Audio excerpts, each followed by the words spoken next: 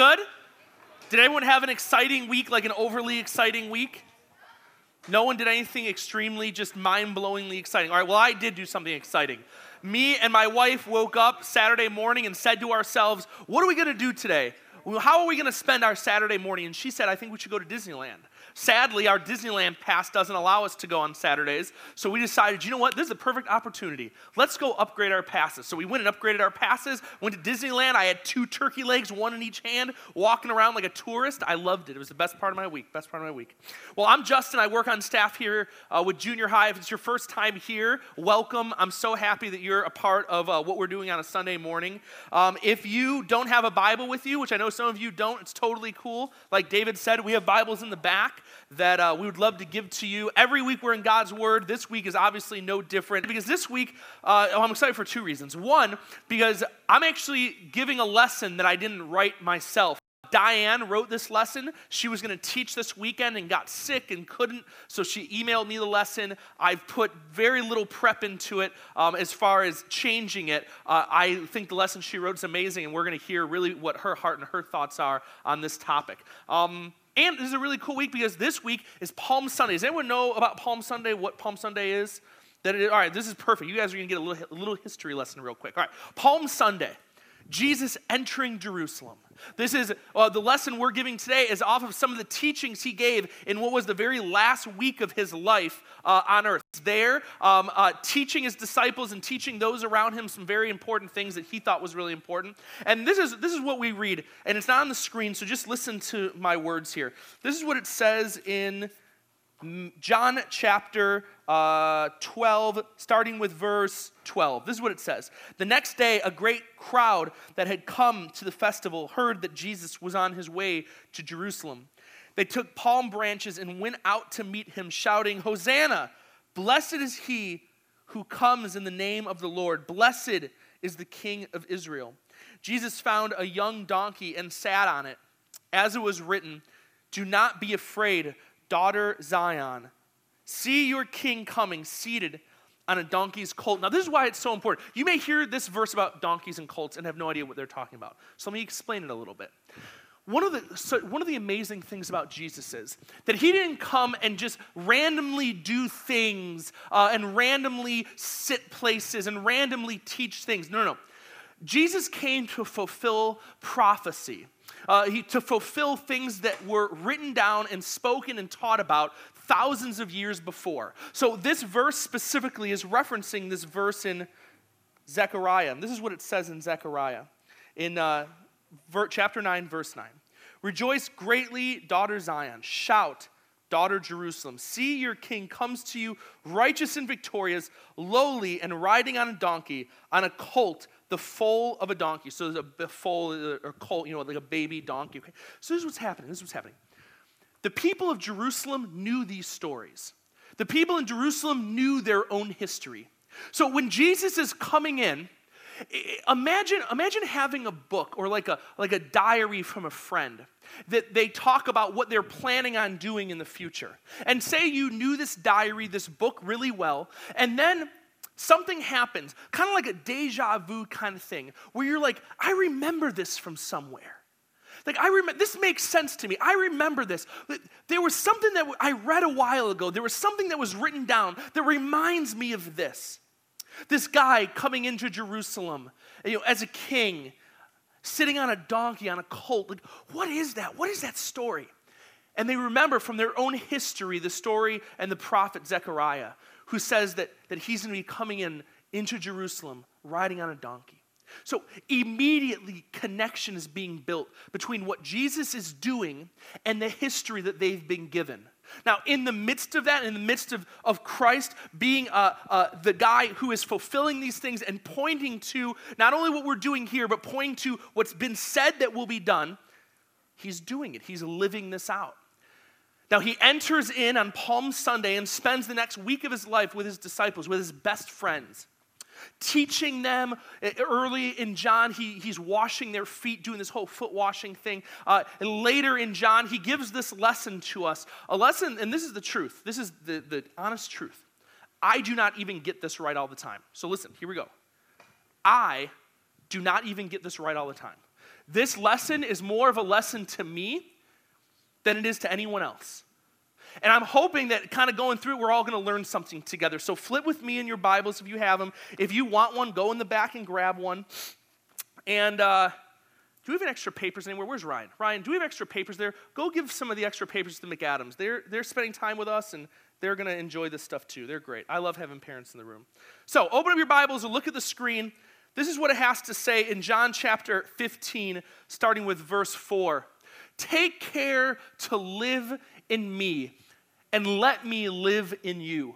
For a branch cannot produce fruit when severed from the vine, nor can you be fruitful apart from me. All right, so this is what's happening.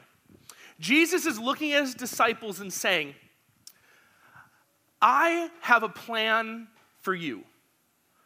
I know you, I care about you, I've spent time with you, I love you, and I have a plan for you. And this is the plan, that you not be disconnected from the vine, that you, the branches, not be disconnected from me, the vine. See, this idea, this imagery is something that makes sense in this world that they're living in. Like in the world that they're living in, they're crop growers, and they grow. They have these vines, and that's where they get like the grapes that used for wine, which is huge back then, and all the fruits and vegetables. Like they slaughter meat, and so they have meat to eat. But a big part of their diet, as Jews at this time, is fruits and vegetables, and the berries and the olives that come from these branches that make olive oil to help them cook their food. So this idea is so relevant to them where they're at because they grow things all the time. So they're referencing stuff that they already know what he's talking about. He's saying to them, listen, you know how vines and trees work. Like you have healthy vines and healthy trees and they grow stuff. And you guys, you're planters, you're growers. Like you know that if you take a branch and disconnect it from the vine, from the tree, that it dies. It falls to the ground, the leaves wither, it dies. It's useless. Now, I'm a big fruit eater recently. I know this may come as a shock to you. I've never eaten a ton of fruit in my life. My wife is huge into juicing. Anyone know what juicing is? Anyone's parents do that? Okay, good. So a lot of you are living the same, tragedy that I am. So you go to these places and get tons of fruits and vegetables, stuff you would never usually eat, but they put it into a machine that looks like a torture device, to be honest. And they put this fruit in, they press it down, and they suck all the juice, all the life out of it. They do broccoli and spinach. I didn't even know you could juice spinach, but apparently tons of juice comes from spinach. And yes, it does taste terrible. So there you go. So I've been into fruits a little bit more, but you're going to get this. You're going to get this. And so do the disciples. You look at a piece of fruit, a ripe, juicy red apple, and you think to yourself, where did this apple come from? And it's easy to kind of conjure up the imagery of there must be a fruit tree somewhere, like a big, beautiful apple tree, just lush with red or green apples in the middle of a field. Maybe there's rows of these beautiful, lush apple trees. And you would never think to yourself that a big, juicy, red, fresh apple comes off of a dead, disconnected, useless branch. Now, this is what Jesus is saying. He's looking at his disciples and saying, hey guys, listen. Like a big, fresh branch that's out there blowing in the wind. Throw that scripture back up, Brooklyn. Like a fresh branch blowing in the wind.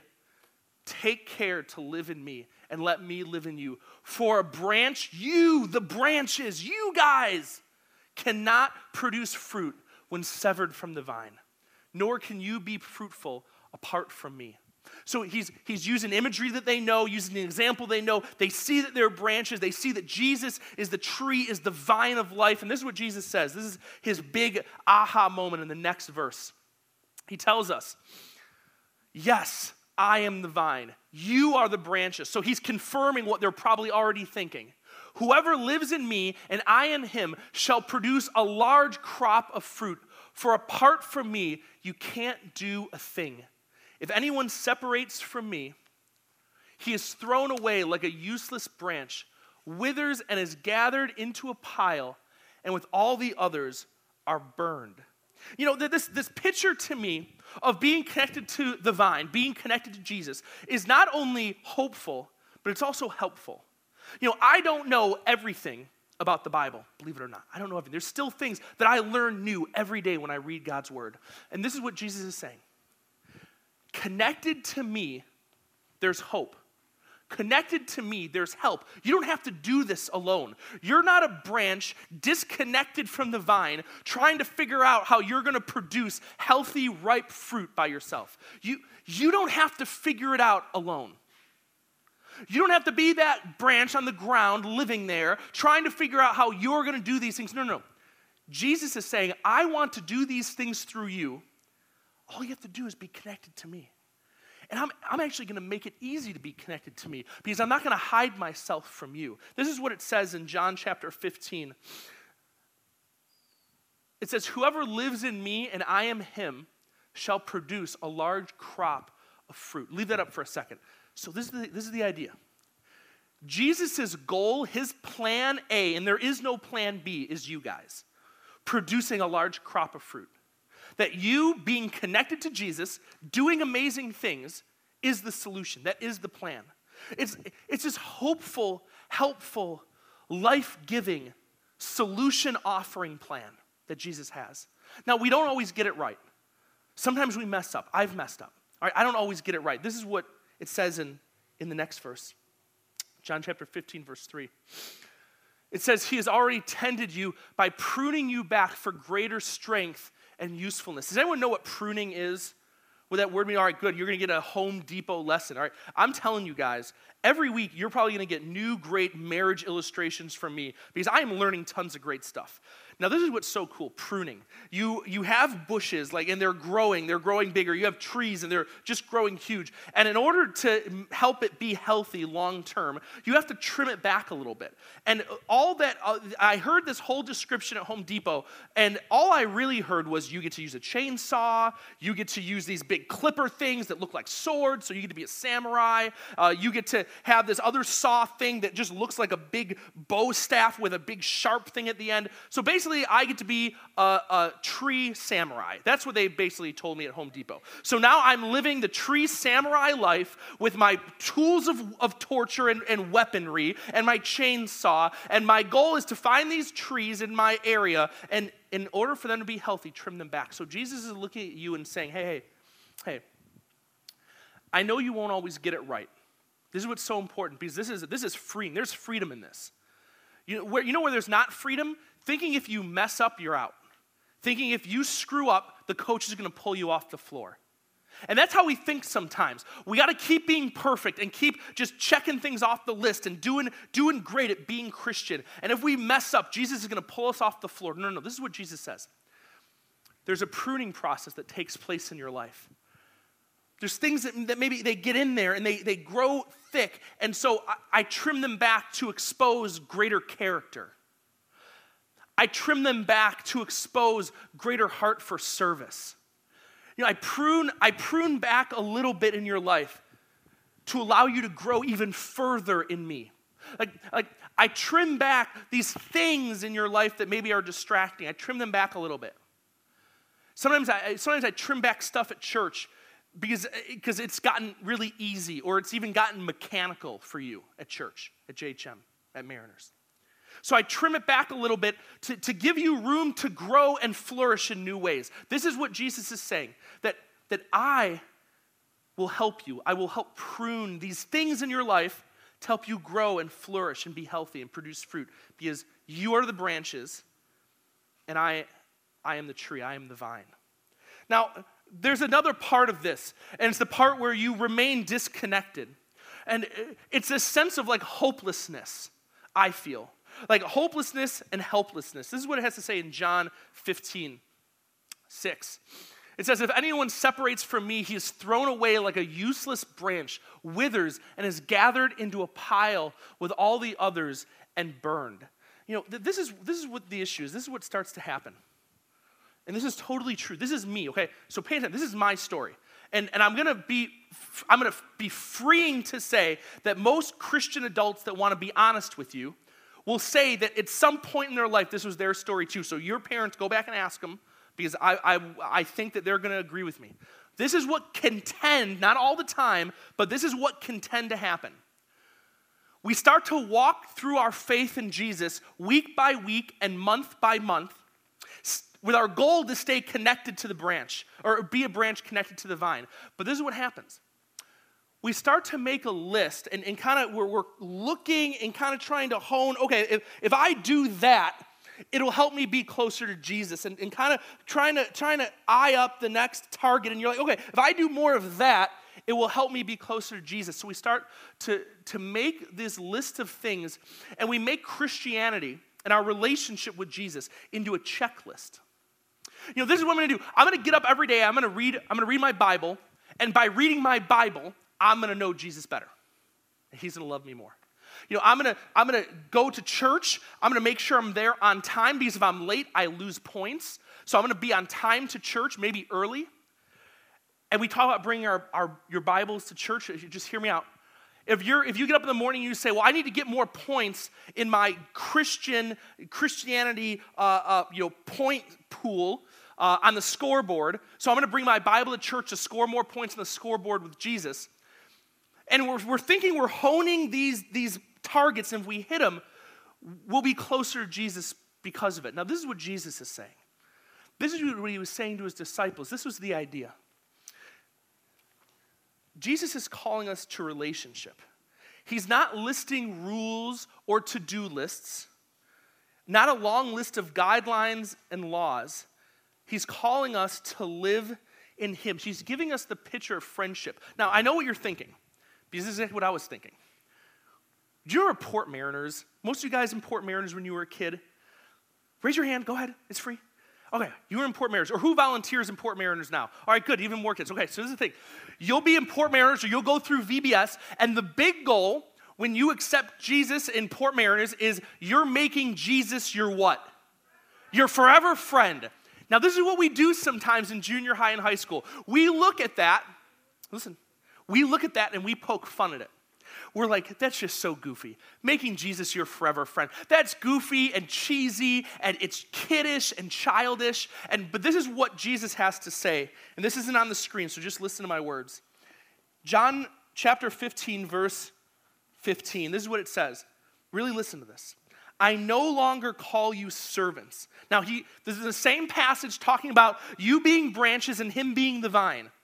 Verse 15, I no longer call you servants, because a servant does not know his master's business. All right, so, the servant is kept at an arm's length. A servant isn't brought into the inner circle of the master's business. A servant doesn't go to family vacations together. They don't look at business plans together. They don't, watch football games together. The servant is kept at an arm's length. This is what Jesus is saying. Instead, I have called you friends. For everything that I learned from my Father, I have made known to you. Whoa. Whew. It was Jesus' idea for us to be friends.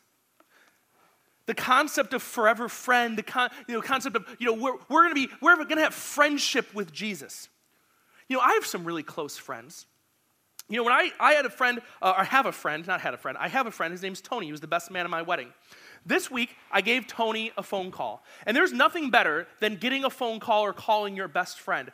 Because with that amount of history, with that amount of I know you, it's just, it's freeing. There's no checklist of conversation. There's no reading a script conversation points. It's just, hey, how's it going? Oh, it's going good. How are you doing? You tell me some things that are happening in your life right now. And you're just sharing stuff together.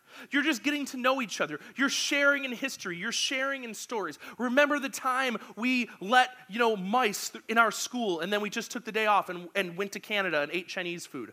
Yeah, I remember that. That was awesome.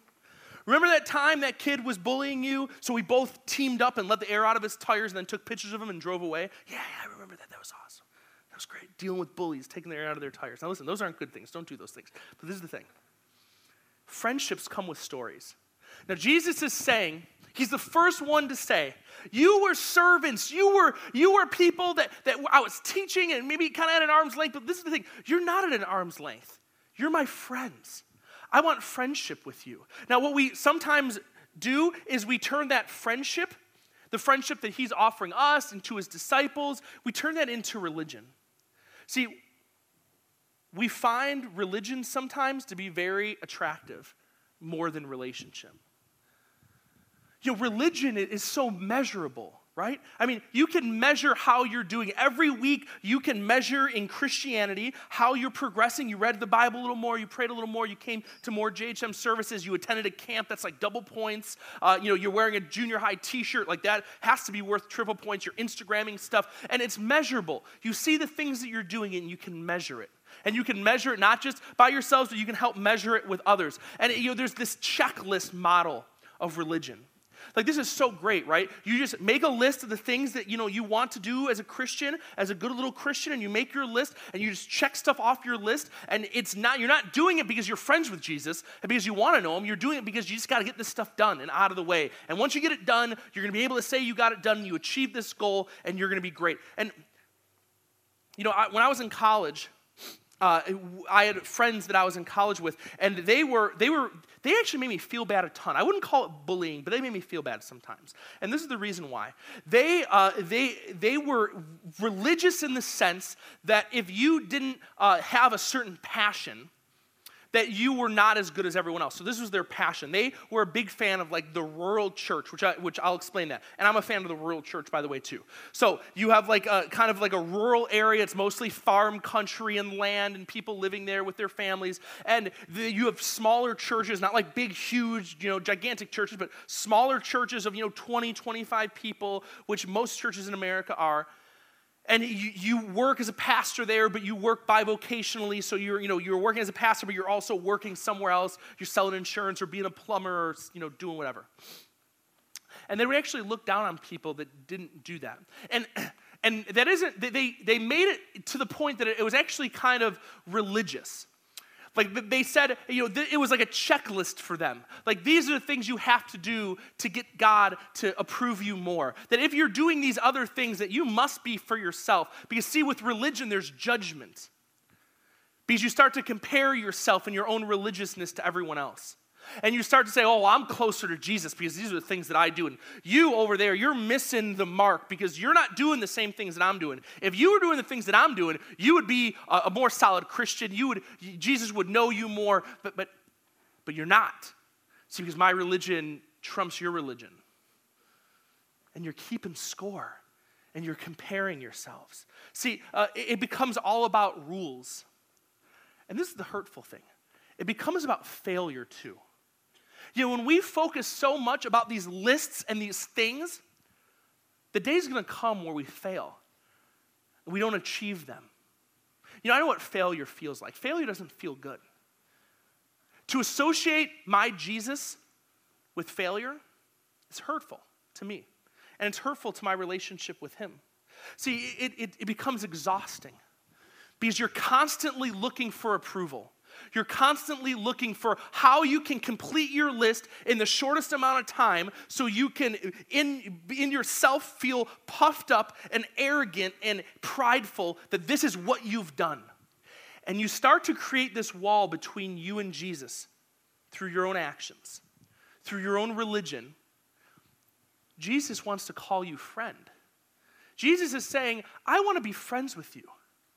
I want you to know me, not know about me. That's what Jesus is saying. Listen, guys, listen. I want to be your friend. I want you to know me as a friend. I don't want you to know things about me and facts like you're about to take a test. For me in college, that was the hardest thing. Because in Bible college and in seminary, you actually really are taking tests and writing papers about Jesus and the Gospels and Romans and all these books of the Bible. And it's so easy to make Jesus a set of facts that you can check off of a list. But when you look at Jesus and you say, man, you want me to know you, not just facts about you, there's rest in that. The competition's over. There is no competition. There's hope in this. Because you have a God that cares about you knowing him and being friends. Not how good you can be or the facts you can memorize or the things that you do. No, he just wants to be your friend. There's surrender in this. We talked about surrender a couple weeks ago. Like, how freeing is it to just say, Jesus, I want to know you. I may not know everything about you, but I call you friend. I talk to you. I converse with you. I have an openness with you like I have with my friends. That you have access into my life. That when I come to JHM, I'm not looking and like, okay, how am I dressed? Do I have my Bible? Like, did I raise my hands in worship high enough? Because if you only do it this high, you get 5 points. If you do it this high, you get 10 points. Like, that's not what Jesus cares about. You sat in JHM and said, hey, Jesus, friend, if you have something to teach me, I'm here to listen. There's surrender in that. There's no counting points or taking tallies. Jesus, if you have something to teach me, I'm here, I'm listening. I want to know more about, I want to know you. I don't want to know facts about you. I want to know you. See, it's scary sometimes when we do things that are not measurable. You see, you can't measure friendship with Jesus. Either you have it or you don't. That's what Jesus was saying. Hey, disciples, the servant illustration. Okay, you're not servants anymore. You're my friends now. That's not measurable. It's just friendship. It's just, is he or isn't he? Is he your friend? Is he not your friend? Do you know him? Or do you just know facts about him? I'm going to invite the band back up, and this is what we're going to do. You guys all have a sheet of paper, including adults in the back. If you don't have one, raise your hand. So Ryan will get you one, because everyone's going to play this. Listen, you guys have a sheet of paper, and you should have a pen with you. And on this, it's what do you need to do? Here's the question, okay? What do you need to do, knowing this message that I just gave this lesson about friendship with Jesus, what are the things that you need to do in order to know Jesus better? What are the things that you're putting on your list that, okay, I'm going to walk out of this room, I'm going to try some new things. So next week's Easter, the week after, we're going to a series called Christian that's all about what it looks like to be a Christian, what it looks like to be a real, authentic, living Christian. So on your list, I want you to start writing. I'm going to give you a second to write. The band's going to start playing because I love bands playing. And we have a great student band here. We're super blessed. Put on your list 2 or 3 or 1 or 4 or whatever things, okay? I'm going to give you 1 minute to do that. So as the band starts playing, write down your list. I'm going to explain a little bit more in a minute.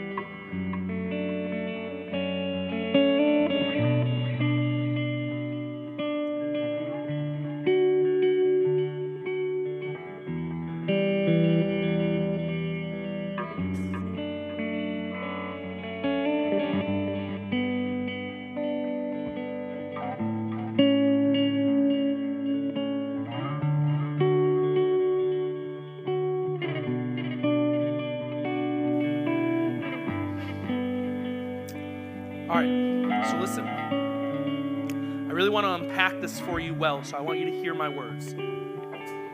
Everything on your list is probably really, really good stuff. Chances are some of you wrote on there, I want to read my Bible more. I want to pray more. I want to share Jesus with my friends more.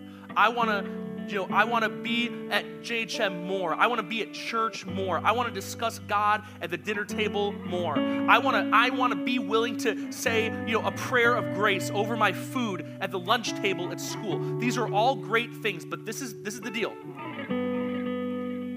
These are all great things to do to know Jesus. But if you let this be your list of things that you have to do to know more about Jesus, you're missing knowing him. So this is what I'm going to ask you to do. All the things you wrote on your list, I'm sure, are awesome. There's surrender here. There's going to be freedom here. Because what we're going to say to these lists are not going to be what lets me know more about Jesus. I'm going to surrender these lists in order to say, I want to be friends with Jesus and I want to know him, not more about him. So this is what we're going to do. Jason's going to lead us in the song Hosanna, a song all about that image of Jesus riding into Jerusalem. And while everything on your list were good, and parents, everything on your list were good too, I'm sure, these lists are not a checklist. These things are not things you have to do to be friends with Jesus. Jesus wants to be friends with you no matter what. So when he starts singing, those who are saying to themselves, I want freedom from lists, I want freedom from religion, I'm going to ask you to look at your list, and as good those things may be, I want you to say no to religion and no to lists. I want you to tear them up and bring them up to the trash, leave them in the trash, and walk back to your seat knowing that you are saying yes to friendship with Jesus and no to religion and lists. Jason's going to start playing. I hear ripping, I hear freedom happening right now. Jason, take it away.